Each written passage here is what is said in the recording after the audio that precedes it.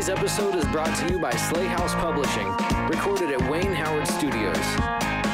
What does that mean? What does that mean to bring us in? It's I don't know. song. It's song.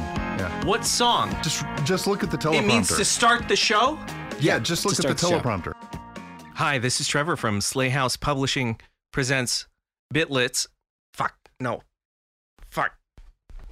Hey, this is Trevor from Slay Publishing Nope. Just read the prompter. Fuck it! I can't do it. You're gonna have to write it. Write it down. Just read the prompter. Fuck it! We'll do it live! This fucking thing sucks! Just read the prompter. Hey, this is Trevor from Slay House Publishing presents Lit Bits. I'm back with Jeremy and Curtis, and today we are talking about Sir Arthur Conan Doyle. Hey, everybody. Hi, everyone. Welcome to the studio.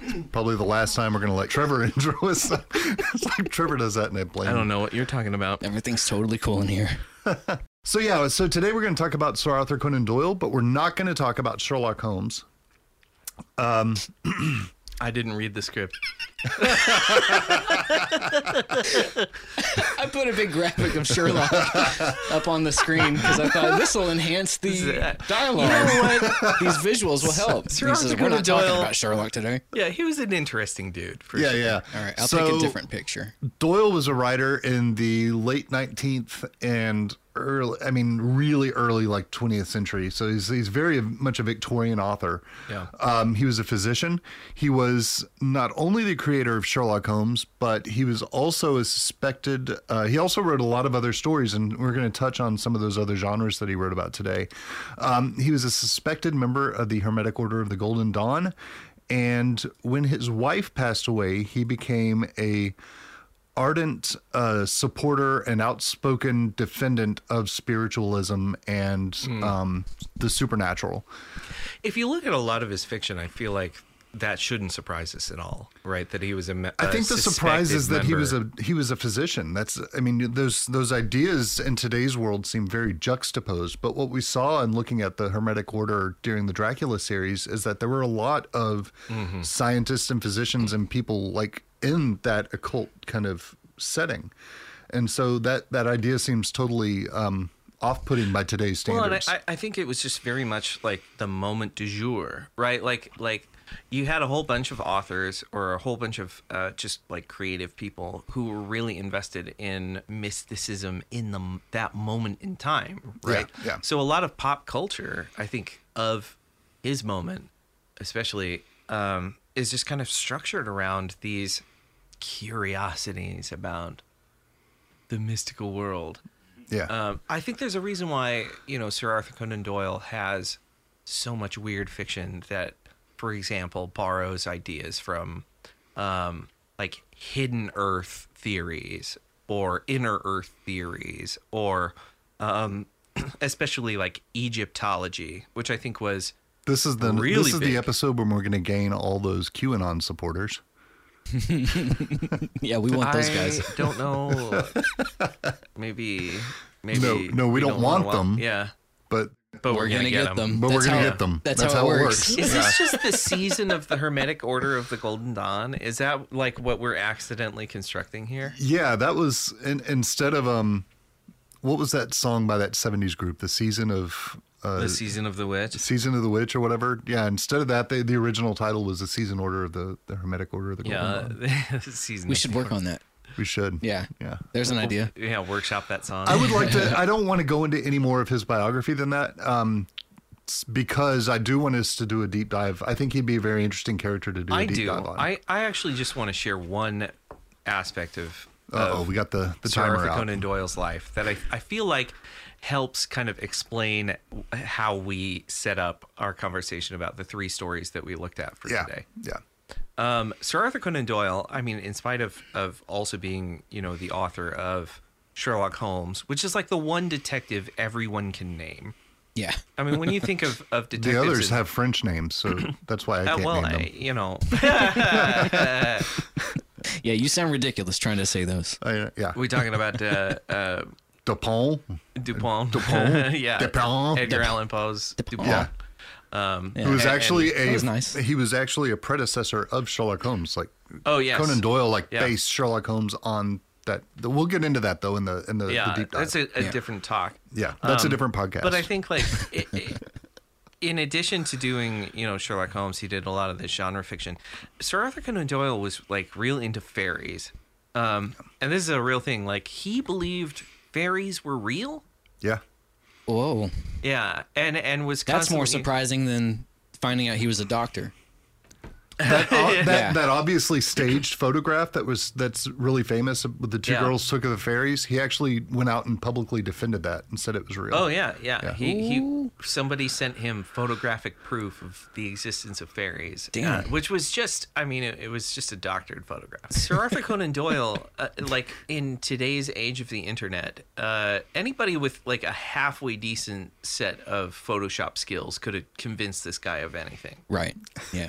Yeah. Which is surprising because he was a doctor. And what's surprising to me about this too is that with his beliefs and with all of this genre fiction that we're going to get into today, a lot of those Sherlock Holmes stories, to my memory, I haven't read them in a while, felt like they were setting themselves up for almost something supernatural, like the story, and then Sherlock's job was to come in and make it realistic Right. and plausible and bring it back to Earth. Make it a lot Yeah. more implausible after he comes back from the dead. I'm just saying.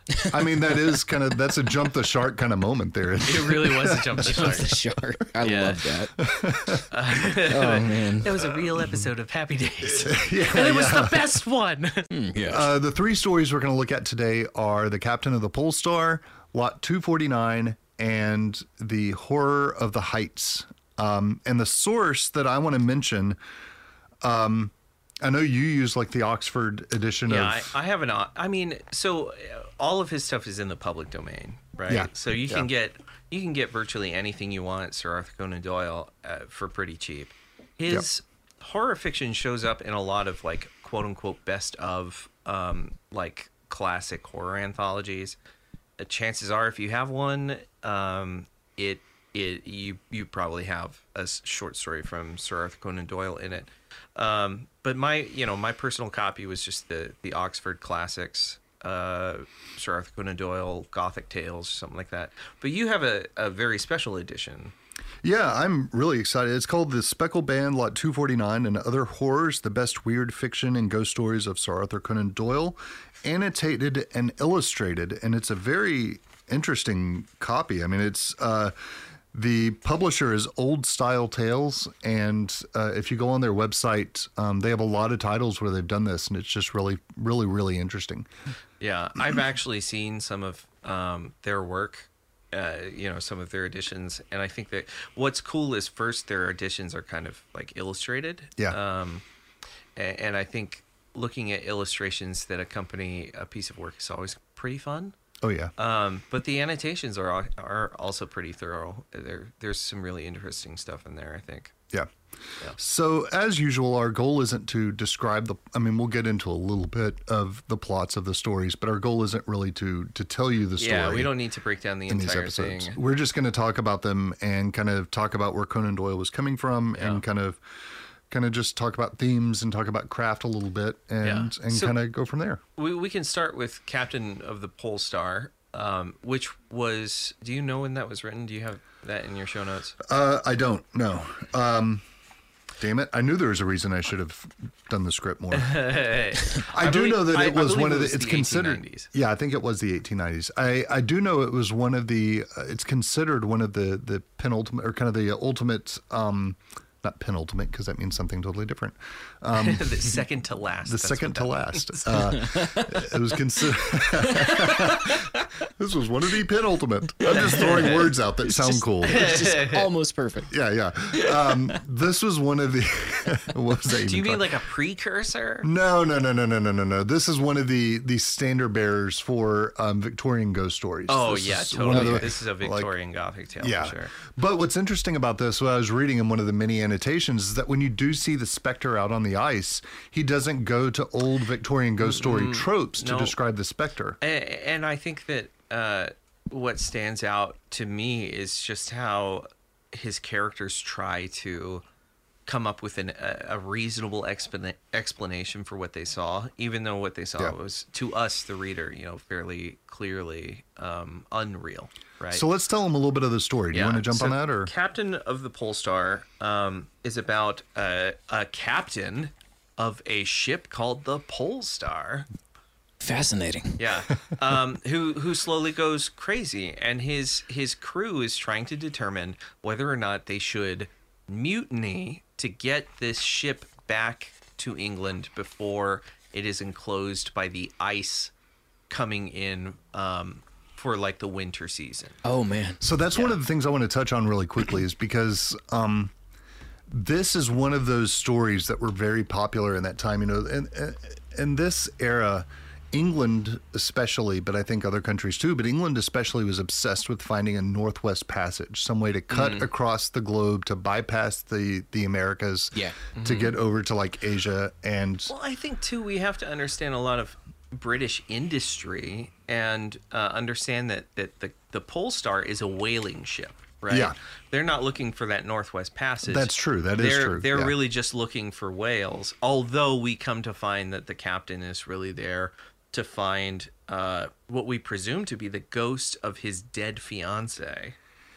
Yeah, it's kind of ambiguous what he's. I mean, it is ambiguous, but it also isn't ambiguous. Well, what makes it? I think, like Sir Arthur Conan Doyle gives us enough contextual clues throughout the story that we come to understand this dude's madness is not like, because he's not hunting whales. It becomes pretty apparent early in the story, like, if this guy was just there to hunt whales, we'd be done and gone by now. Yeah. He's really like out on the deck at night all the time with like his like looking glass, and he's never even seen a whale. He's never seen a whale. Not the guy. Yeah, exactly. They're like, draw me a picture of a whale, Captain, and he's like, that's a fucking camel, you dope. There's a whale. No, sir, that's a sea lion. Whales usually don't breach on the ice like that. There's a whale. No, sir, that's a polar bear. That's a polar Stop bear. pointing at my wife. That's our offensive joke for the episode. There you go. Yeah. No, I mean, it's super clear. Like, this guy is not on the level, and it's because he's looking for something else. And the rest of the crew is haunted by what they believe to be like a spectral woman. And every time they kind of see her, they can't really tell. Is that a figure? Is that just some form of snow out on the ice? Are we hallucinating? What's going on here? I think that contextually for the reader, it's very clear. Like, he's looking for his dead fiance. Yeah, but he's not haunted by her like he's done something wrong. He talks about her lovely eyes. No, it's all about, I think... And he's not on a true, like, suicide mission. I mean, he is. He's, like, inviting death. He totally is. But if he really was, he could just take a gun and shoot himself. No. But that's kind of the thing. So the doctor expresses that he fears that this dude is committing suicide. Yeah. Right? Like he's like, if I knew any better, I would probably put this guy under watch for suicide because he's acting real strange. So I think the doctor, the narrator, whose voice is we hear for the story is told as a fragment of the ship's doctor's diary. Right. And that framing device is closed at the end of the story by I think the doctor's father. Who talked to somebody else. Kind of offers a closing note where he gives us the background of the captain to explain that the captain was really in love with this woman, this lady who died while he was away on a ship. He missed her. So her death is also something that is kind of questioned, like how she died, why she died, when she died, because it's just it's like a dark mysterious malady is what they said. Yeah. Like a dark malady or whatever. Well, what I like about the annotated version that I have right here is that he goes through the different causes of how she could have died, and he says like disease is probably the most boring idea. But also probably I don't know. It seems like it's the most likely one to me. There's some question Yeah. of like, was there some darker force or something? And that's interesting. Well, and there's also that audience that believes that maybe the captain killed her, but then that doesn't jive with the way No. that she appears 'Cause or she- haunts him. No, but she dies because the narrator's father at the very end tells us very distinctly she died while he was at sea. Yeah, So- exactly. So then other people think that maybe she was killed by a jealous lover. I don't know. I don't know that. I don't know. I don't know that vibes. Did, with did me. it don't know. say I a dark don't know. malady, or did you say? Yeah, it does. It says contextually in the Okay. story that she passed away of some disease. Yeah, it doesn't. Yeah, it doesn't. Yeah, it doesn't So really I- go into detail I'm about it. not, when you say people, are we talking about real people who read this story? Yeah, or are we other talking- readers, like people, like Man, readers are bad at reading. yeah, they are really bad at reading.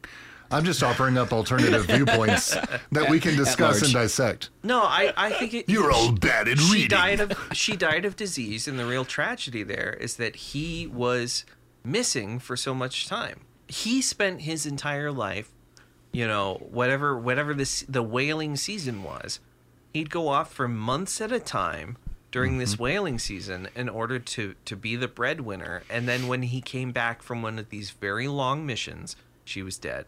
Yeah. And I think that's the tragedy there. It doesn't need to be any more complex or any more sinister than that. It's just an unfortunate consequence of being away from your loved one. Yeah. Yeah. That's a really, It's so poignant. that is so poignant. It's bleak. Let's all take a moment of It's pretty silence. Let's sad. let's a all moment just of sit here silence for a for this moment. fictional character. My head is. Well, they don't know a lot. hanging So low that's right the now. other thing too. They don't know a lot about this captain. Like he says early on in the story, Oh, very true. that when the ship like finally returns to dock or whatever, the captain just goes off, and he always just kind of comes back Yeah. when they're about to go out and said, "Are my services And he needed?" doesn't show up in any bars or Yeah, anything. nobody he just knows. takes his money, disappears, and he comes back. And even the doctor even remarks like the ship's contractors, right? Because this is a point in time. Yeah. If you're a captain of a ship, you don't own that ship. That ship is owned by whatever the whaling company is. Right. And the whaling company hires you, contracts you to take that ship out on the water, get a bunch of whales, bring it back successfully. Right. Yeah. And the only reason they keep hiring him is because he comes back with whales. They're like, really, we don't know anything about him. There's no history on him. The only reason he keeps getting this job is because he's very competent at it. That's it. Which to me is one of the few kind of pushbacks, the different little snippets that Doyle drops throughout the story to kind of hint at something darker or more mysterious going on with this captain and with his love of his life. And and this is the only way I would, kind of offer that kind of pushback against it just being some kind of a simple somebody dies when you're away at sea or something, is that idea that we are, as readers, expressly told just how mysterious this man is outside of his life. So building up that mystery, I think, helps us to kind of build up the mystery surrounding, why does this woman die? And you probably are right. It probably is something Yeah. as simple as I'm not. So the questions that I have, she got the plague and, Yeah. the questions I have as a reader, because Doyle is from the craft perspective. yeah. Right? I think what Doyle does really, really well is he holds back information and reveals it gradually through the story to maintain the sense of suspense that you don't know what's going on. Yep. And by the conclusion of the story, you should have a pretty clear picture of what the actual arc of that story was. He does Because this really well in Sherlock Holmes, and he does it especially well in Lot 249. It is what makes his whole story work. All of his stories As work. opposed to like big reveals. Yeah. Yeah. Like it's big, not like a shocking big, moments. astonishing, shocking moment. It's a deliberate suspension of your, gratification for knowing what the story is really about. Right, So yeah. we start with this mysterious captain who's being weird, and people are like, it's weird that we've been out here for so long. We really should be getting back. And even the captain is telling the doctor, like, I feel for you. yeah. I really do believe that we should have gone back by now. And if it were up to me, I would have taken you back, but it's not, you know, I like there's unsettled business. And he gets real mad at the doctor at weird times of the day, like like during conversations, because the doctor will come in and say, "We've got." Didn't a the problem. doctor like show him a picture of his own? Shows him a picture of his own fiance, and the captain is like, "Why the fuck would you show me that? You know, like, how dare you? Why would you do that? Why are you griefing me so hard? Yeah. How nice it must be for you to go back to your little fiance." Yeah, he flips out at him. And I'm kind of sitting here, like, as a reader, I feel like the mystery is right there in front of me, because what Doyle does is you feel like give Chris us... Rock after being slapped. No, I don't. What the hell just happened? No, I don't think that's it. Well, maybe the character feels like that. I as reader don't, because I think that That's good. when we read it an Arthur Conan Doyle story, I think that we have to understand that Doyle is giving us all of the information we need to solve the problem, to understand the narrative. Yep. And so when we look at all of the little needling things that this doctor narrator kind of says, is like, you know, that was kind of fucking weird. And he puts it in his journal. Like, that's Doyle saying, this is the clue to what this narrative is. Yeah. And what the narrative ultimately is a dude who is supremely lonely, who has lost his fiance, lost the thing that gave his life meaning and structure, and he does not know how to handle that. Right. And so he goes out, he finds this specter on the ice who is his fiance or whatever, that entices him eventually to run out onto the ice to embrace her, and he dies, right? Ultimately he dies of I mean, basically frostbite, right? He succumbs to the cold With a grin on his face. and a weird snow shape hovering over him. Well, and not only that, but like his arms are out like he was embracing someone. Oh, wow. So it's like, it's clear, right? This is a love story gone tragically wrong. Yeah. And the doctor even says, you know, when they bury him at sea, when they, you know, tie cannonballs to his legs and throw him over, he says, you know, I hope that he finds the person he was trying to embrace down there. So, and this is why I kind of, again, push against that idea of him just being suicidal, because I feel like as the captain, he would have had any time he could have just offed himself. I think he was resigned to his fate. I think he knew that he was going to die. I don't think he felt like she was going to kill him, but I felt like it was his fate playing out like the way it needed to play out. And I feel like, I feel like for me, the whole point of the story, right, is like, this dude was totally despondent, and the reason why he stayed out on the ice for so long, the reason why he's pacing around at all hours of the night, the reason he's up in the crow's nest, you know, with his telescope or whatever, is because he's looking for that woman.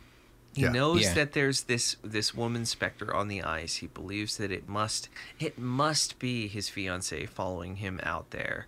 He needs to get with her for whatever reason, because it's the thing that he lost, the thing he values the most in his life, and he begrudges the other people around him for having what he could have had. Do you remember that comment he makes to the doctor about like when they are starting to head back, and he's like, we'll be with our beloved soon, or something like that?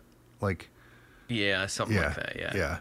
Yeah. So my whole point is, in reading this story, I think there's only one reading for me. There's only one interpretation of this, and it's not like, oh, is there some, you know, like dark force or something? No, man, he was just sad. Yeah. I'm intrigued, and I don't want to spend a lot of time because I think we could go way down a tangent on this, but I'm intrigued by how horror and how genre fiction uses its setting to kind of provide that bleakness. So they're up there in the Arctic Ocean, and obviously that's a bleak enough setting, but then you think about like how that was kind of a undiscovered country for them. And then this, always dealing with death. I mean, there's so many layers on that. It's a very different, when we're talking about a 19th century story, right? A turn of the century story. this is a very different world than the world where we can see exactly where the dragons should be because of Google Maps. Like it's taken away a lot of that mystery of the world in some ways. And I think that for the most part, 19th century horror, and especially like turn of the century horror, was really invested in like the frontier space that was left. Yeah. I think that this is one of the reasons why Horror of the Heights is such an interesting story, because this is a story that ostensibly is about discovering or rediscovering another frontier for mankind, right? Yeah. By the end of the 19th century, as we come into the 20th century, most of those quote-unquote great frontiers have been settled. The West has been won. The United States is now starting to become a major economic force. By the 20th century, the United States had pretty much acquired all of the land it was going to acquire, except for like Hawaii and Alaska. I was going to say islands are the only thing left Right. that, yeah. Right.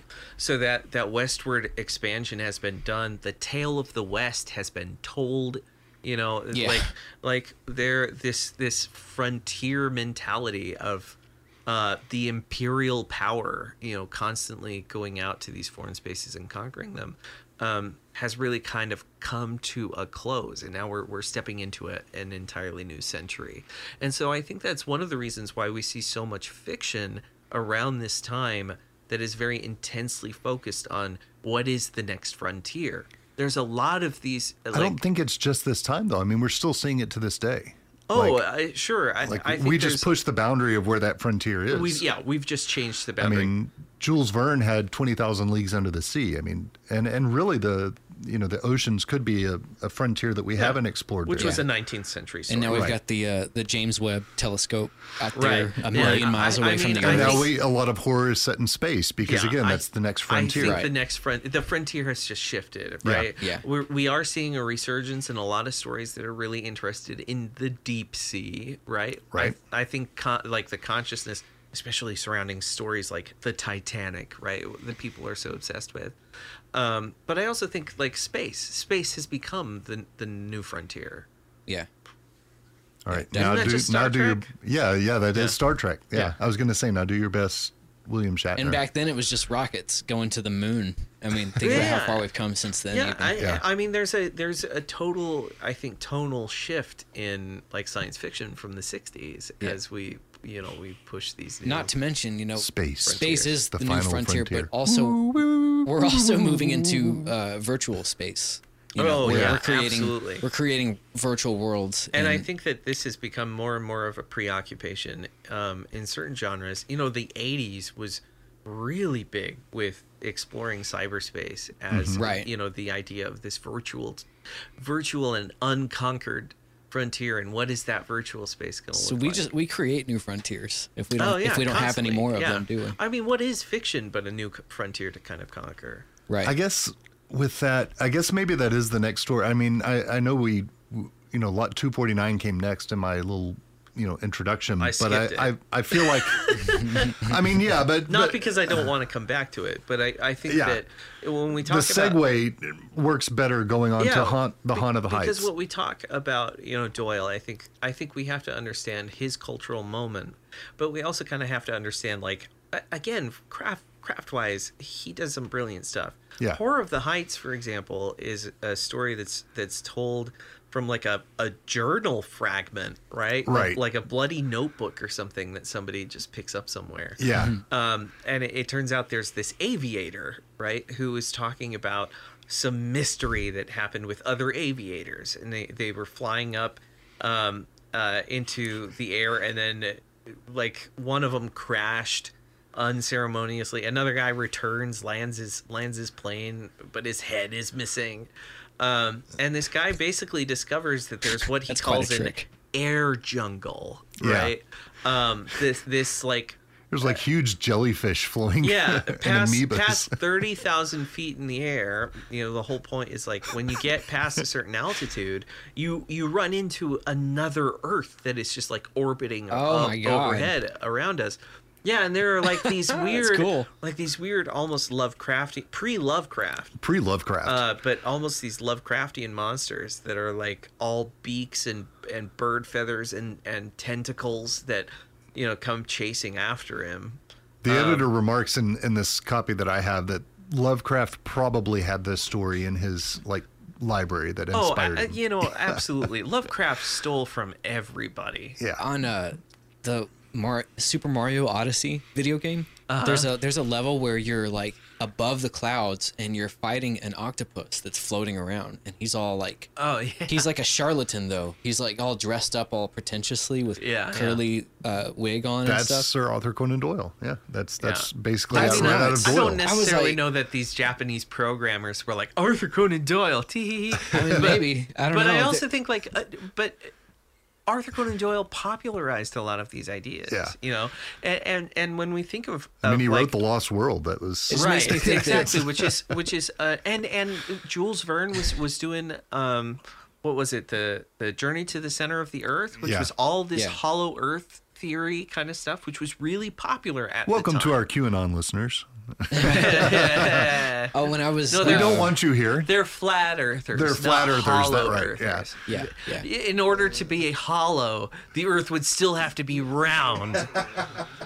Oh, I know. Coming back, Conan Doyle. I mean, so Conan Doyle again. I think that Horror of the Heights, what makes the Horror of the Heights a novel story, is just that for the one, it again presents this like new frontier for mankind, right? And simultaneously, I think he does the same thing he always kind of does, where he hides from us all of the information that we need to make total sense of the situation until the very end, where we can finally go back and piece together the entirety of the narrative. He keeps that suspense going really, really, really well. Yeah.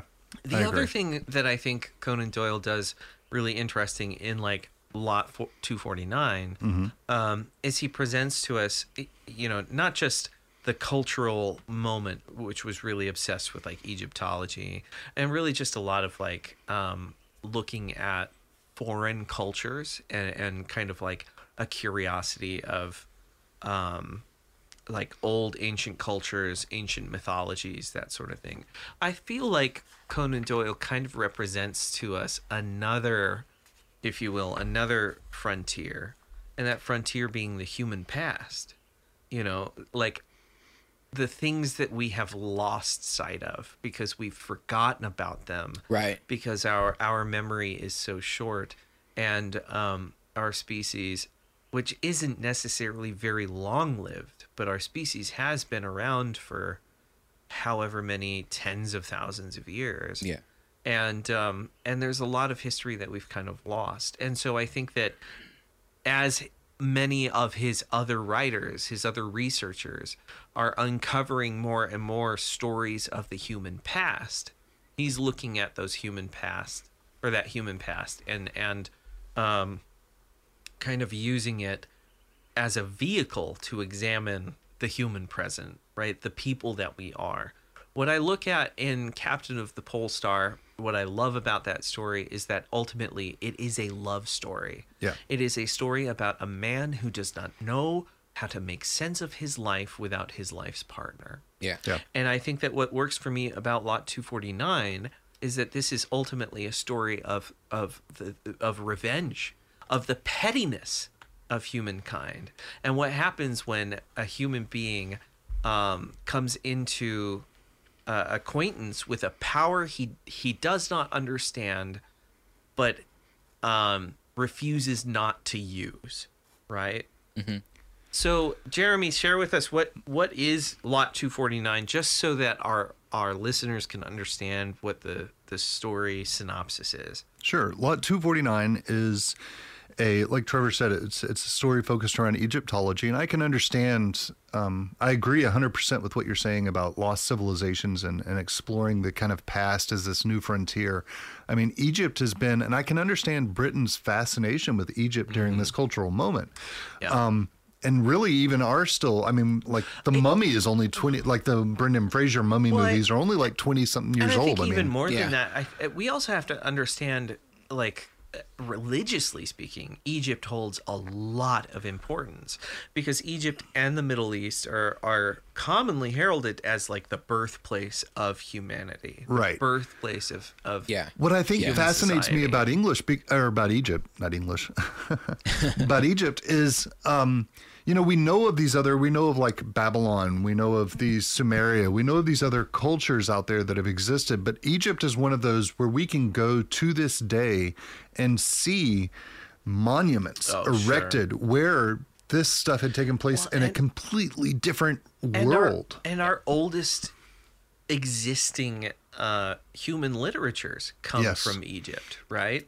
I mean, we still have actual like English or Egyptian, tablets, Egyptian. We have people who are understanding what the Papyrus. hieroglyphs are Right. discussing, what they're saying. They're translating Yeah. them. And like And I- every year, there's a news story about something that got Yeah. something that was found. And Yeah. It's really it's and religiously enthralling every speaking, time. I mean, when we talk, I know that Israel is the home of the Jewish people, right? But much of the stories that we read from like the Bible or something like that are set in Egypt. Yeah. And we should definitely understand Egypt was like covered a lot more ground. It was a much larger kingdom, I think, in the time that these Bible stories take place. But Well, and it's that idea, but even Egypt holds that idea of like a lost culture, because I mean, one of the early stories, like you mentioned, when people think of like Bible stories, they think of the Israelites being, enslaved or whatever in Exodus Yeah. and gaining their freedom from Egypt.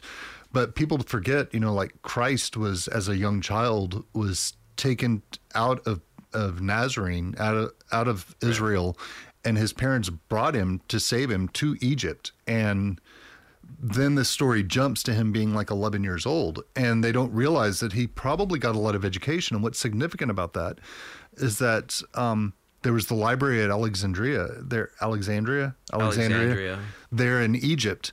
All of that's been lost, but it's been rumored that this library had all of the collections from everything written around that, the world Yeah. of that time. And that's I don't know how literate Jesus was. I mean, I don't know either. Well, no, they say he was really literate because he studied with rabbis. That's true. He studied with the Pharisees. But it's just phenomenal to me, the kind of culture that exists in there with Egypt. What Lot 249 is it's a short story with a young university student named Bellingham who acquires this mummy, and he uses this mummy to gain revenge for the people he thinks has wronged him. Author Conan Doyle uses this idea of the mummy. In fact, what he wrote here in Lot 249 and what Bram Stoker wrote in let me find it here. The Jewel, what is the name of it? Oh, shit, I can't find it. Why can't I not find anything when I want to read it? You gotta highlight, man. Because you're on the spot. I know I do. I got to highlight stuff. Hurry up. Oh, no. Oh, the bear. Show notes. The Jewel of the Seven Stars and this other story called Thoth, or the Ring of Thoth. Thoth, something like that. It might be Toth. It might be Thoth, but it's spelled Thoth. which is a very, oh my gosh, that's like a super popular name. And Thoth. like, That sounds like you're saying sauce and you have a list. It's like any. It's dark like race fantasy car. ever. It's one of those, same backwards and forwards. Oh, yeah. a palindrome, Palindrome. Oh, power. Yeah. Yeah. which is not a palindrome. Sorry. Palindrome is not a palindrome. No. That sounds like neither the, is, to be be a lot fair, cooler if it neither was. is Thoth. Thoth is not a palindrome. yeah, you're right. either. It's not a palindrome. Maybe in sound, but It's a soundindrome. I don't know. Off the rails. But yeah, totally off the rails. But what these works did, Stoker with the Jewel of the Seven Stars and Lot 249 by Doyle, these kind of gave us the mummy as a cult kind of creature. it really popularized Very the much, mummy as because a- before then they were just kind of like these kind of comical kind of creatures or these oddities or something. I don't even know that they. I mean, I can't say they didn't exist in pop culture, but they weren't I don't- popularized, I you're don't right. know that they were very popular in pop culture. No, I don't think they were either. And I think that the idea of mummies we have today were really kind of formed by two figures. Yeah. The first being Sir Arthur Conan Doyle, the second being Boris Karloff. Yeah. Well, and Boris Karloff's, and in fact, that whole story from that Boris Karloff movie was lifted from the Jewel of the Seven Stars. Right. So that's where all of that comes from. So yeah, we can trace it all back to Doyle and Stoker on this. Yeah. At the end of the day, so wrapping this up. Yeah, let's wrap it up. Because I do think that it's time to wrap up. Yeah. I think the reason why we come back to Sir Arthur Conan Doyle isn't necessarily because, or just because, these stories are fun and kooky. You know, sometimes I think that they've aged a little poorly. You know, I think our desire for like Egyptology has really changed, right? Yeah. Like the way that we represent culture has changed a whole lot. Yep. And I don't know that if someone wrote Lot 249 today, it would be as culturally sensitive, right? Right. Or rather as culturally insensitive, because I think that, you know, kind of the fetishization of Egypt in this sense wouldn't sit too well. Which is interesting, given too that he's also exploring the nature of what it means to be a British male. Oh, and so sure. there's a lot of a lot of homoerotic meaning, yeah. and sexual kind of Yeah, yeah. undertones throughout the story. Yeah.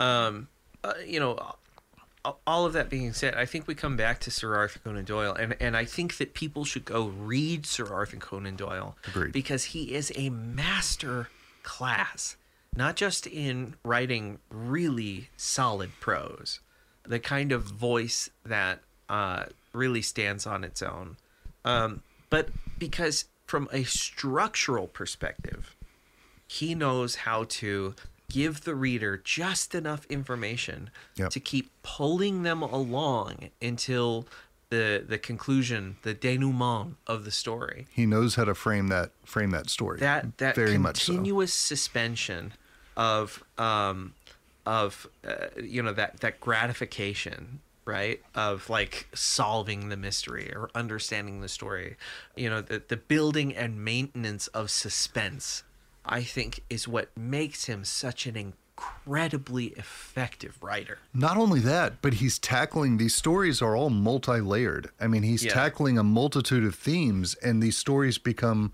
iconic representations of that genre that he's tackling. Right. There is a real human story, I think, to each of these.